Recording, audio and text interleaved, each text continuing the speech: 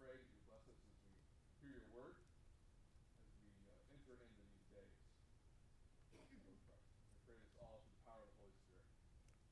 Amen. Amen. Amen.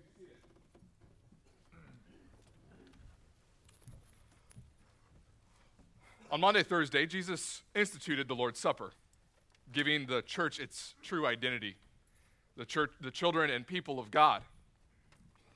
And he also revealed the heart of God in a simple act, a humiliating act, you might say, the utter selflessness and humility of God who serves humanity as a slave. In this homily, we're going to explore how God feeds and cleanses us, shaping us into the church who serves and witnesses to the world. Now, the Lord's Supper is not something that Jesus created out of thin air. He instituted the Lord's Supper as the new Passover for the new Exodus, which means it was intrinsically connected to the first Passover and Exodus, which we read about in Exodus this evening. And in that passage, God gives the instructions for the first liturgical and real celebration of the Passover and Exodus.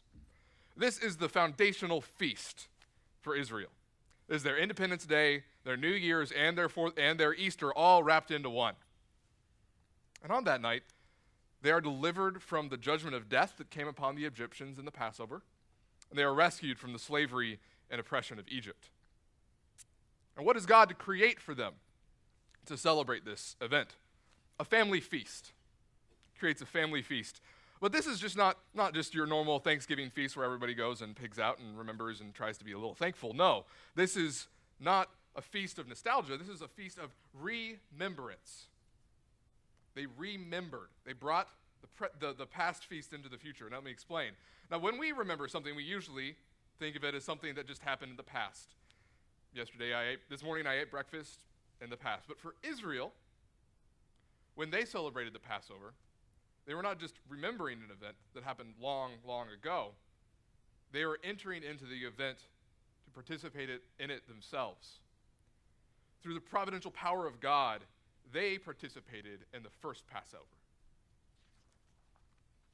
What does this mean? This means that for every Jew throughout history experienced the first Passover. They experienced the Exodus. We can see this when God, speaking to the people of Israel through the prophet Amos, hundreds of years after the Exodus, says, I brought you, in the present moment, I brought you up out of the land of Egypt and led you 40 years in the wilderness. So this means that every Israelite, from a child to adult, every year, in the first month, the month of months, experienced the Passover and Exodus. And this formed them and their identity. It gave them the identity of being the rescued people of God. And this made them a unique people, a holy nation, called to serve and witness to the Lord, serve and witness to the world about the God who saves them. Now, we know that Israel's identity, being that, was still conflicted, and that that something else needed to happen. God saved and created a people to witness to him, but sin and death still reigned in their hearts. There was still something deeper that needed to be fixed. They needed a new Passover and Exodus, where sin and death were dealt with. They needed the Lamb of God who was chosen before creation to save the world. And Israel knew this. Israel knew that a greater salvation was required, a new covenant inaugurated by a new Exodus and Messiah. They longed for what Jeremiah described. Behold, the days are coming, declares the Lord, when I will make a new covenant with the house of Israel and the house of Judah. Not like the covenant that I made with their fathers on the day when I took them by the hand to bring them out of the land of Egypt. My covenant that they broke, though I was their husband, declares the Lord. For this is the covenant that I will make with the house of Israel after those days, declares the Lord.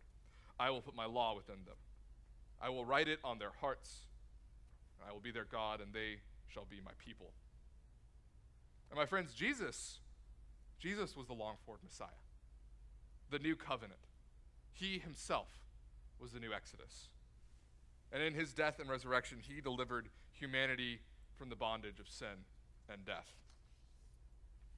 And with the new Exodus came a new Passover, a feast to celebrate and make present the saving acts of God in Christ.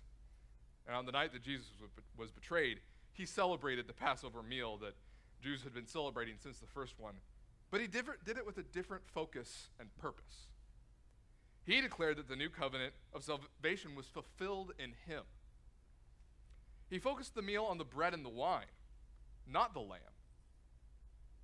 Because Jesus was the lamb that was to be sacrificed for God to pass over our sins. Jesus is the Passover lamb who was slain for us. And when Christians eat the bread and wine, we receive his body and blood, his very life poured out for us in faith.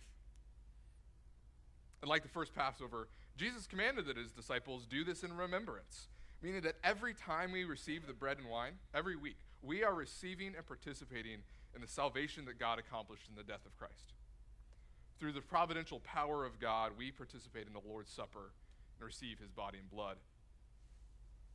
In short, just as the ancient Jews saw the Passover as a participation in the Exodus from Egypt, so too St. Paul and other early Christians saw the Eucharist as a real participation in both the Last Supper and the death of Christ. So Jesus' death is the new Passover, his resurrection is the new Exodus, and on the night before it all happened, we were given a liturgy and feast so we could participate in his death and resurrection, which makes us the new people of God, which makes a whole new people of God out of those who are in Christ. As Peter says in 1 Peter 2:10, once you were not a people, but now you are God's people. Once you had not received mercy, but now you are receiving mercy. In Jesus' death and resurrection, we are reconciled. We are the reconciled people of God in Christ. This is who we are, one body in Christ, all of us. We may not feel it all the time or think it, but if you are baptized into Christ and believe in his name, you are one body with him and everyone in the church. And I mean everyone, Jews and Gentiles, black and white, boomers, millennials, Gen Xers, even Democrats and Republicans. We are all one in Jesus Christ. Because of Jesus Christ, because of his reconciling work on the cross. Friends, if you think we have it bad, we can look at the church in Corinth, and for all their divisions and dysfunction, Paul told them, you are one in Christ. You are one body. If this is true for them, this is true for us. The Lord's Supper makes us one body in Christ through the power of the Holy Spirit. Now, the short story and movie adaptation of Babette's Feast is a good illustration of this amazing reality. It tells the story of a woman who is hired to be the cook for a conservative Christian community in Denmark. Now, this community lives with a veneer of holiness, covering resentment, pride, and judgmentalism. Babette came to this community and humbly served them, making the austere meals they required of her. And one day, Babette won the French lottery, giving her enough money to return home to France in luxury. But before she left, she wanted to make one more meal for the community on the anniversary of its founding. The community agreed, but being good, austere Christians, they said they won't enjoy the meal. They agreed amongst themselves they won't enjoy the meal lest they indulge in sin by eating rich food. So Babette prepares and creates an exquisite, extravagant French feast. And as she does this, we as the readers or the viewers realize she's actually this famous French chef. She knows what she's doing. And so the night of the community's founding arrives, and the first course is served in silence and austerity. But slowly, people begin to talk and realize this is really, really good. Begin to enjoy the food. And then the wine. The finest vintage in France. And is served, and everything changes. People begin to laugh. They begin to reconcile. They begin to forgive and love each other. And one person says, after all, did not the Lord Jesus say, love one another? After the meal, we find out Babette had spent her entire fortune on this meal, sacrificing everything to show extravagant love for this community. This meal transformed the community from being resentful and judgmental to being a community that was reconciled with one another. and loved each other. They became one body in Christ. Babette's feast is a powerful picture of what the Eucharist is for us. Jesus gave us everything, his very life, so we could have life in him. And in the Eucharist, we receive his life, and we are united to one another. We are one body. Now this, my friend, is why we must discern the body in each other. We must see each other as brothers and sisters, as one body and blood. So on Maundy, Thursday, Jesus fed us with the sacrament of his body and blood, making us reconciled, loved, and loving witnesses to the gospel. And what should the reconciled people of God look like? On the Eucharistic meal, we are given the life of Jesus with a purpose, to become servants and witnesses to the world, just as Jesus did. Jesus Christ, eternal God incarnate, not only humbled himself to become a human being, he could have become a human being and become a king or something. No. He humbled himself to the point of being a slave. Now, in our translation, it says servant, but the Greek word is doulos, slave. He became a slave to his disciples. And this humility, my friends, is a revelation of who our God is. One of my New Testament professors from seminary said it this way: this is what God himself is like. He washes feet, even the feet of the one who will betray him. As an aside, when people say, or maybe you've thought, they don't believe in God, ask and think about what God you don't believe in. It will most likely not be this God of Scripture. The God who washes his enemies' feet. The God who offers himself for the sins of his enemies.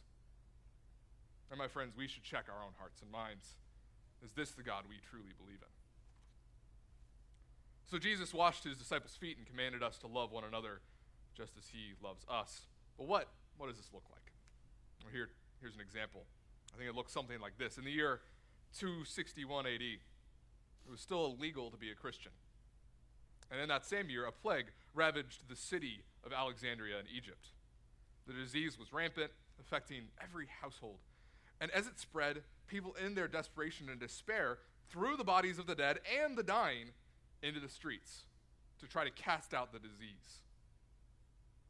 And as the dying piled on the dead, Christians left their place of hiding and came out into the street to nurse the sick back to health, washing their bodies and to bury the dead. This act of selfless love, loving others as Christ has loved us, was summed up by the words of the Bishop of Alexandria, St. Dionysius. Many who healed others fell victim themselves. The best of our brethren have been taken from us in this manner. Some were priests, others deacons, some laity of great worth.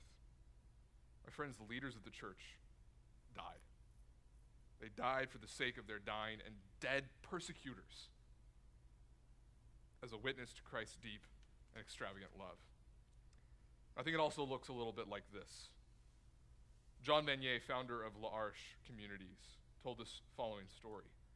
I know a man who lived in Paris. His wife had Alzheimer's. He was an important businessman. His life was filled with busyness. But he said that when his wife fell sick, I just couldn't put her into an institution.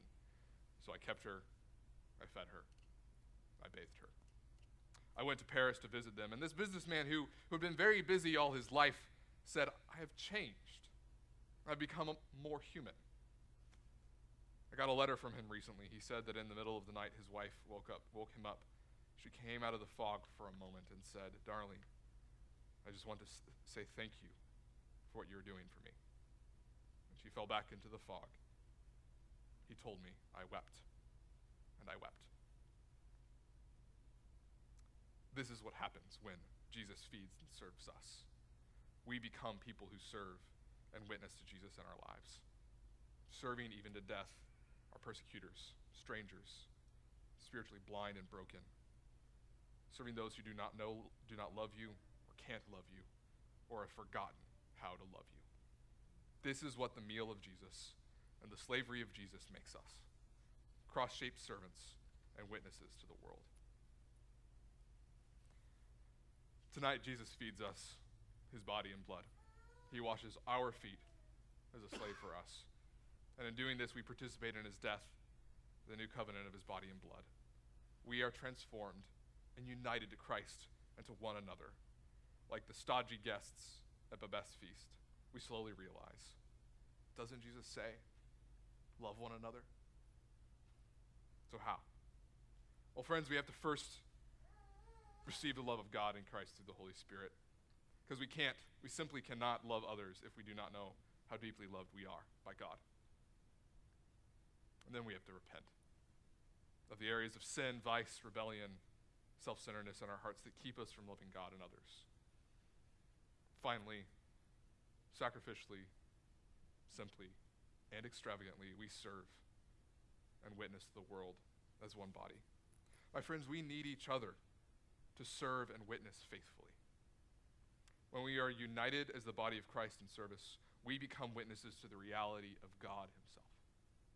We begin to live in such a way that one's life would make no sense if God did not exist. We begin to live the gospel. And this means sacrificial living. It means laying down our lives, preferences, possessions, and daily taking up the washbin and the cross of Christ to serve as Jesus serves. On Monday, Thursday, God feeds and cleans us, making us into the church who serves and witnesses to the world. Let it be, Lord. Let it be. Amen. Amen. We're going to now turn